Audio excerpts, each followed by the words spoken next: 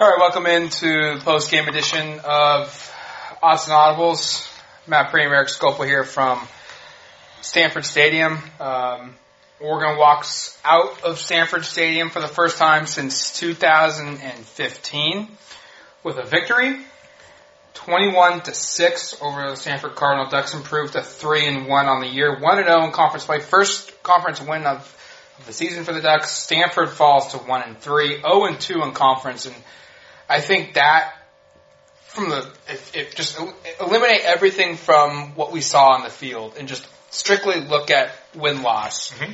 That is going to be a huge storyline because going into now the month of October, we know for certain Oregon at worst will have a 2-game lead over the Stanford Cardinal for the Pac-12 North.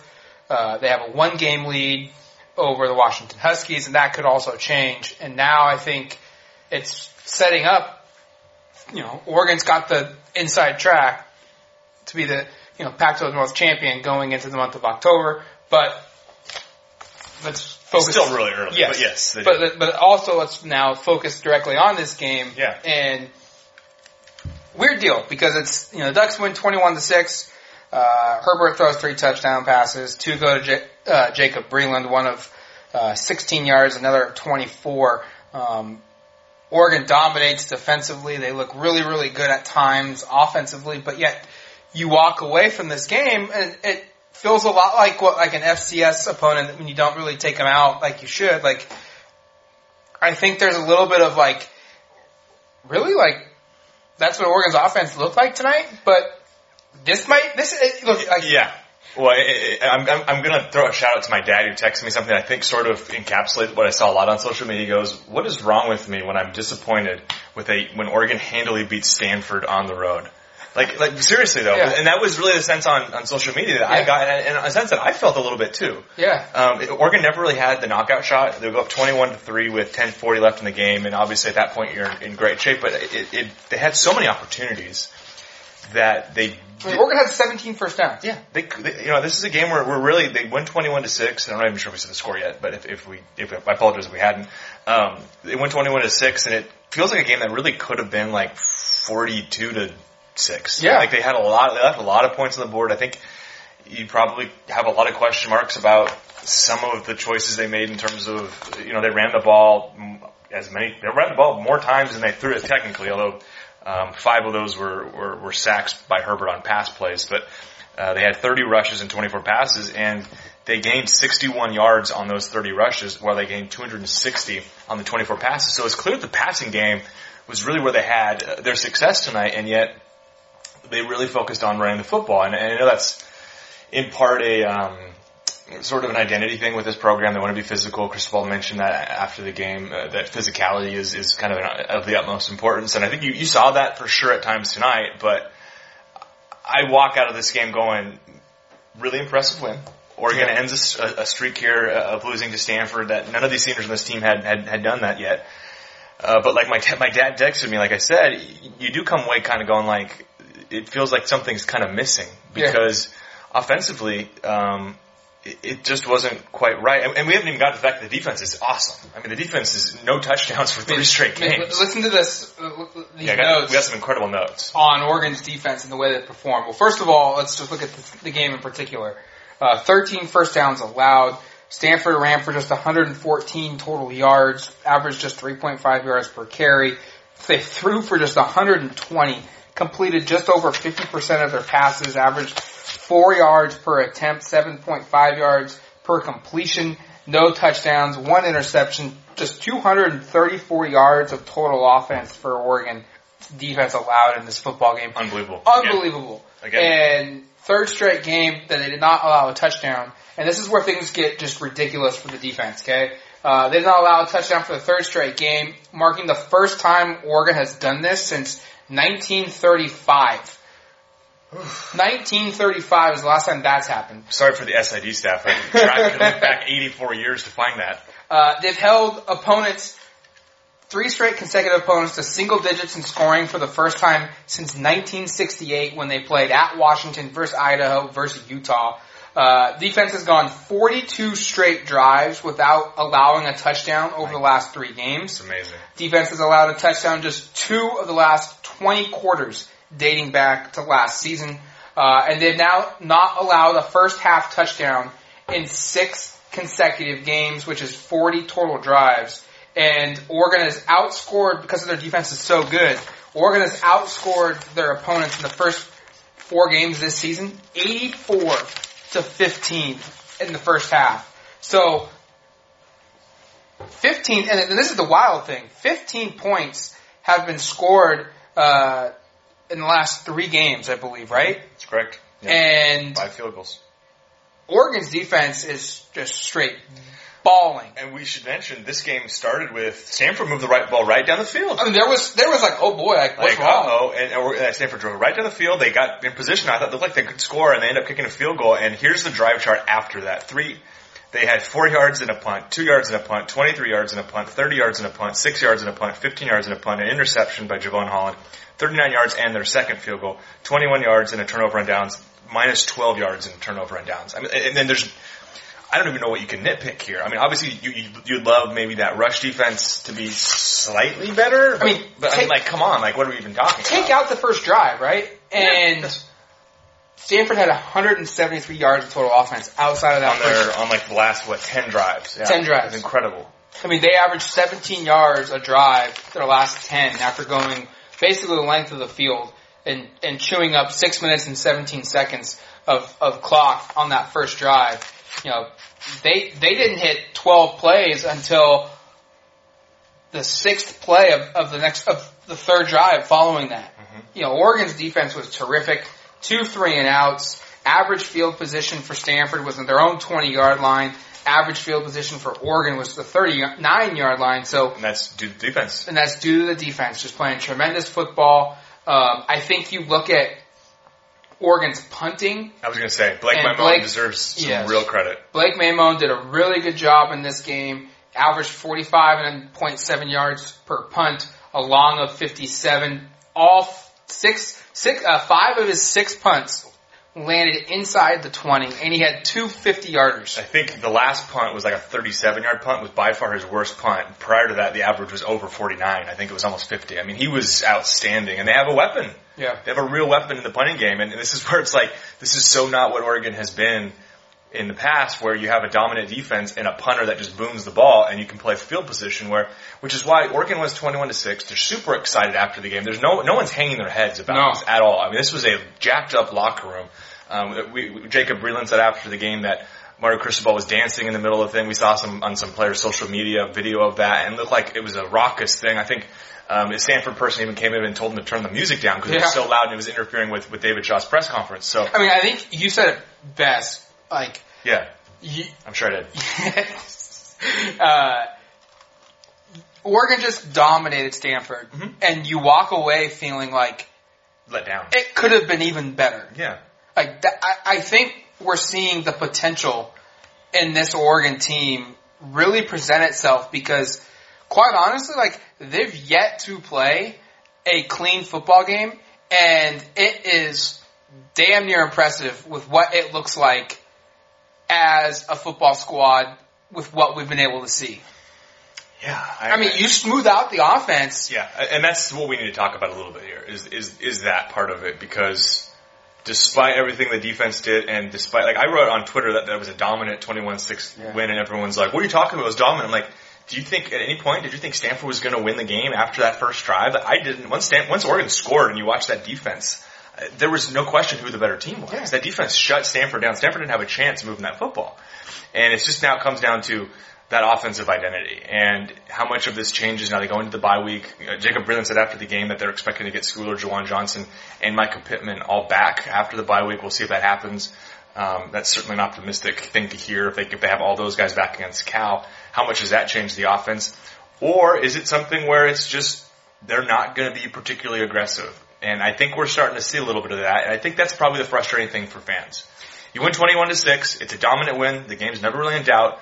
But it feels like there's a lot of points potentially left on the board. And I think part of that is the fact that it seems like there's a little bit of stubbornness in the play calling. They run the ball on first and second down. And early on in the game, a lot of success as the game went on. Credit to Stanford's defense. Verdell had a really hard time getting more than 1 to 3 yards on first down, and that puts you in a tough spot. Yeah, I think what's really strange is that at times there are plays where you look at Verdell and you're like, just one shoeless tackle away and 40 yards. Right. And so you feel close. Like, you feel like the running game is close. And then other plays, Oregon's running backs just completely miss the hole and run into the back of their linemen. And so the last 2 weeks, it was, okay, Oregon ran up against a 3-3-5 defense, funky defenses. Not going to see that. Sure. What's going to happen, But this is a game where they match up really well against Stanford. They have the personnel to match, to scheme to run against Stanford. They did it last year against Stanford. Sure did, yeah. Much And better on the run last year. They just, for whatever reason, have not been able to do it. And to me, there's some people out there that are clamoring for other running backs. I think Verdell is the guy. Okay. And I think Verdell also is the guy that allows the full repertoire of the offensive playbook to be used, because there is a huge step down in talent when you throw in pass protection at the running back position. And there was a huge third down in the third quarter that Oregon ended up not scoring on the drive, but they were kind of backed up inside their 20.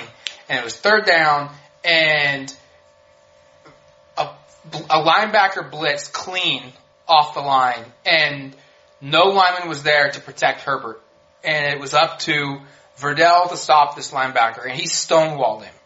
And, executed the play perfectly, protected the quarterback, and next thing you knew, Herbert connected on a deep ball or intermediate pass for a first down, chains move. I think the pass was to Brian Addison. Yeah, I remember that play.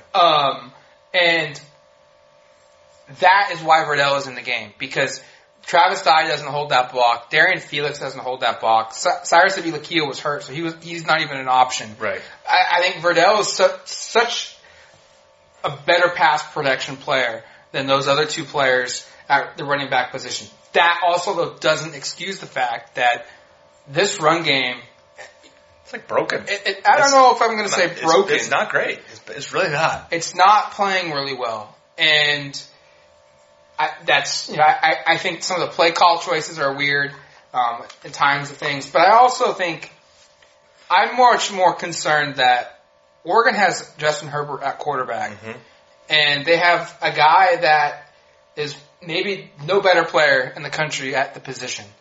And look like it tonight. Oregon is not Oregon is not throwing the ball a ton. And this is a game in which with Oregon offense, they average just, 2 yards per carry. Now that factors in some sacks. 4 sacks. So it's probably more like 3 something. Yeah, but 3. Herbert himself is averaging 10 yards, almost 11 yards per attempt.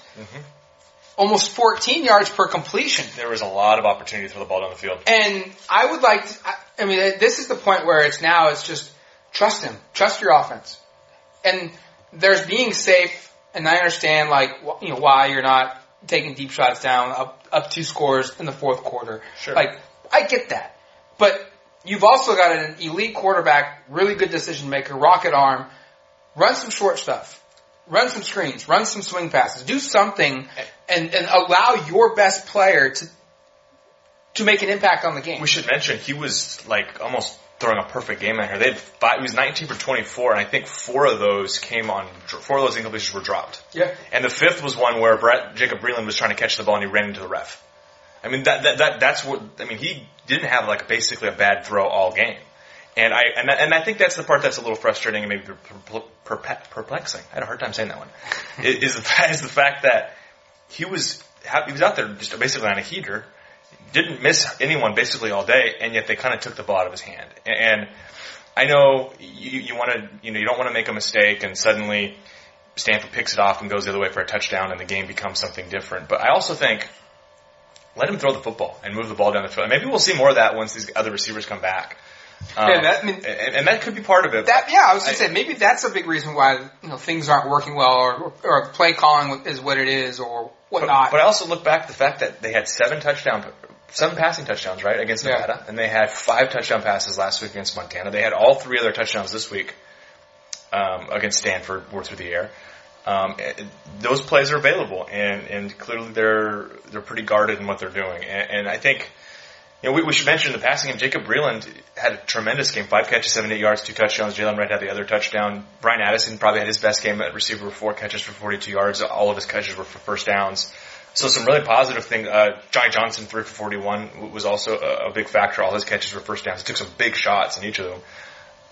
But a lot to like from the passing game. I just think let's see some more of it. There was opportunity to show a little bit more of it. You get a bye week, guys come back and get healthy. You go against a Cal team who looked pretty good against Ole Miss today, offensively and defensively. That's, I think, going to be a big test in a couple weeks. But I'd love to see them just kind of unleash Justin Herbert again. Let this guy throw the ball down the field. Let him have his Heisman moment. And I think he didn't get an opportunity to do that tonight, like I would have liked to see. Yeah, I mean he's your best player. Yeah.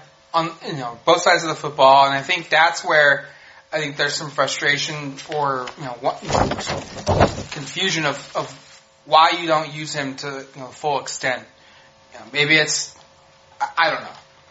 I think in reality I'd like to see them throw more. I think there were opportunities to do that.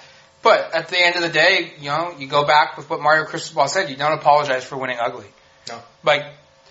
Again, and it goes back to what you said earlier in the show, is that Oregon dominated from start to finish 21-6, and we're walking off the football field and then now in the press box Saturday night, and we're complaining that we're nitpicking. We're nitpicking here that the offense didn't score enough points in a blowout win. To a degree, I agree with everything, but at the same time, it's just kind of this is a team that just smashed an opponent that's given them fits the last 3 years, and quite honestly, the way they're playing, this isn't Oregon football 10 years ago. No, it's not at all. It's inversed. I think the reason, and I feel confident though that this group can win big games.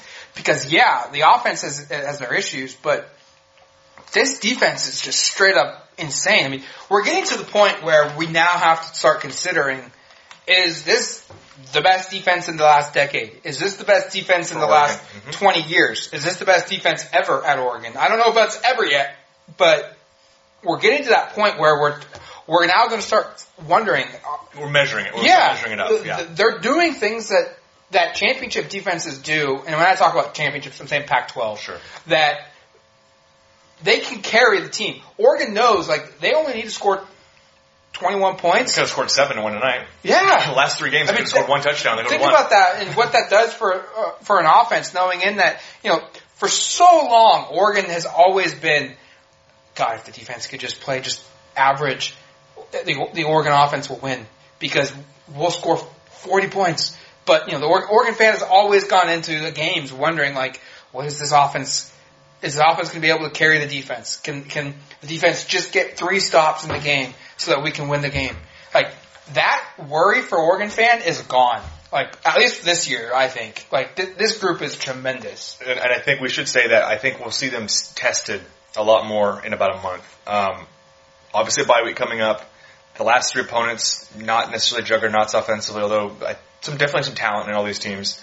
They played Auburn really good, and that's a talented team that went out and beat a good Texas A&M team today. But I think when you get to Washington and Washington State in consecutive weeks, that's really when you're going to learn if this group is the best of the decade or the best in program history. I mean, if they go into that game with not having allowed more than 1 or 2 touchdowns in 5 games, you're going to feel really good. And I do want to run down some guys who just statistically on the defensive side, because we ran through some offensive stuff, but the defensive players deserve a ton of credit. 5 sacks today, 8 tackles for loss, 8 pass breakups, 4 quarterback hits, 1 interception from Javon Holland. Javon Holland, 8 tackles, 1 for loss, an interception, 1 pass breakup. Thomas Graham, 9 tackles, 2 pass breakups. Nick Pickett, 5 tackles, 2 pass breakups. And then the sacks here, Gus Cumberlander was great tonight. 1.5 sacks, had 1 that looked like forced a fumble. Samson New scooped it and ran it for a touchdown. They reviewed it, said that Costello was down before the ball came out. sacks for Drayton Carlberg. Andrew Falu, whose brother Austin didn't play a lot tonight, but good to see the younger brother get out there and get his first or second career sack. Lamar Winston had a crucial sack, and then how about Kayvon Thibodeau finally getting his first portion of a sack? Only got credited for half of it because Cumberlander, and he shared that one, but just a lot of guys contributing, on this defense, and you look at the stat sheet here. I mean, it's like top to bottom. It's a ton of guys that are making contributions at a ton of different spots and a ton of different ways. And you again, I mean, this is not just Oregon has 11 good defensive players and that's why they're so good. This is a 18 to 20 to 22, and I'd have to go through and watch the whole game again and be focused in on who's out there all the time. But they got contributions from just about everybody that stepped onto the field tonight, and that's I think what makes this group so special and why the upside is so high is that, knock on wood, if a player does go down, they've got players capable of stepping in, and we should say they've been relatively healthy so far. Yeah, we should mention Jake Hansen did not play in this football game at the center position. I think you can kind of chalk some of that up to Oregon's run game issues. I think you can chalk up the fact that Justin Herbert got some pressured in some sacks. He was sacked tonight in this football game. I think those are contributing factors. Not the only reason, but I think contributing. Juwan Johnson, again, he wasn't even here. He didn't make the trip. I think that's a concern for Oregon because, look, like, if he was day-to-day and was real close, I would think that you would bring him to see what would happen. And the fact that they didn't even bring him tells you, I think, where he stands. Austin Falu made his return. Bryson Young made his return in this football game. Thomas Graham played really, really well.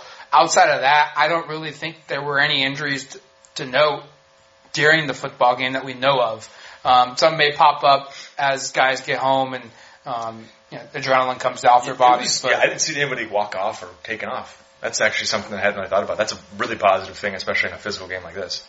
Oregon, again, though, just walks out of this football game. I think the defense, again, stole the show. The offense did enough to win this football game. And, once again, we're feeling really good. And Oregon goes into a bye week now. They're 3-1. We'll see where they move in the top 25 rankings. Wouldn't surprise me if they're maybe in the 13s, 12s. Jump a couple spots up. Range. And then it's a bye week, and Oregon coaching staff will be out recruiting. The team will be resting, getting healthy. And next thing you know, we're going to be preparing for a California game on a Saturday night, potentially, where Oregon could be facing a really, really tough opponent. And we should mention, if California beats Arizona State at home next week, that could be two top 15, top 18 type of teams, and maybe that's a game that entices College Game Day to come over to Eugene. Who knows? That's obviously very speculative. There's a lot of good games that week, but in terms of games this season, that's going to be one of the more attractive ones, especially if Cal is, I believe they'd be 6-0, or 5-0? 5-0, I guess, coming into that one. Real quick. Yeah. It's 4 games, but do you feel like Andy Avalos deserves a raise? Yeah. I think you got to find a way to keep him around. And, let's just be honest here. A coach who's, and Oregon fans are happy for saying this, but a coach who's this good is going to get a lot of attention from other schools for coordinating positions, maybe for head coaching positions over maybe a year or two down the road. Enjoy this defense while you can. I'm not saying it's going to go away, but just relish the fact that, again, this is the first time in 84 years or whatever the stat was that Oregon has allowed or not allowed a touchdown in 3 consecutive games. That stuff just doesn't happen. What he's done so far, I know, and we've said it before, that the offenses the last 3 games aren't juggernaut offenses, but it doesn't really matter. I mean, to not allow a touchdown in 3 consecutive games is crazy. It really is. To not have 1 or 2 slip-ups here or there, to not have a drive where you get a bunch of, a penalty, a phantom penalty gets called and the ball's at the 1 yard line and the other team punches it in. I mean, it's fun to watch, and you do whatever you can to keep him around for as long as you can, because as long as he's the coordinator here and you have this talent, and a lot of this talent's young talent that's not going away anytime soon, this defense is going to be really, really good, especially if they go out and finish this recruiting class at a high level like we expect they will. All right. That's going to do it for us from Stanford Stadium. Eric Scopel and myself, Matt Preem, thanks for listening to the Odds and Audibles podcast. Ducks improved to 3-1 on the year. Adios, amigos.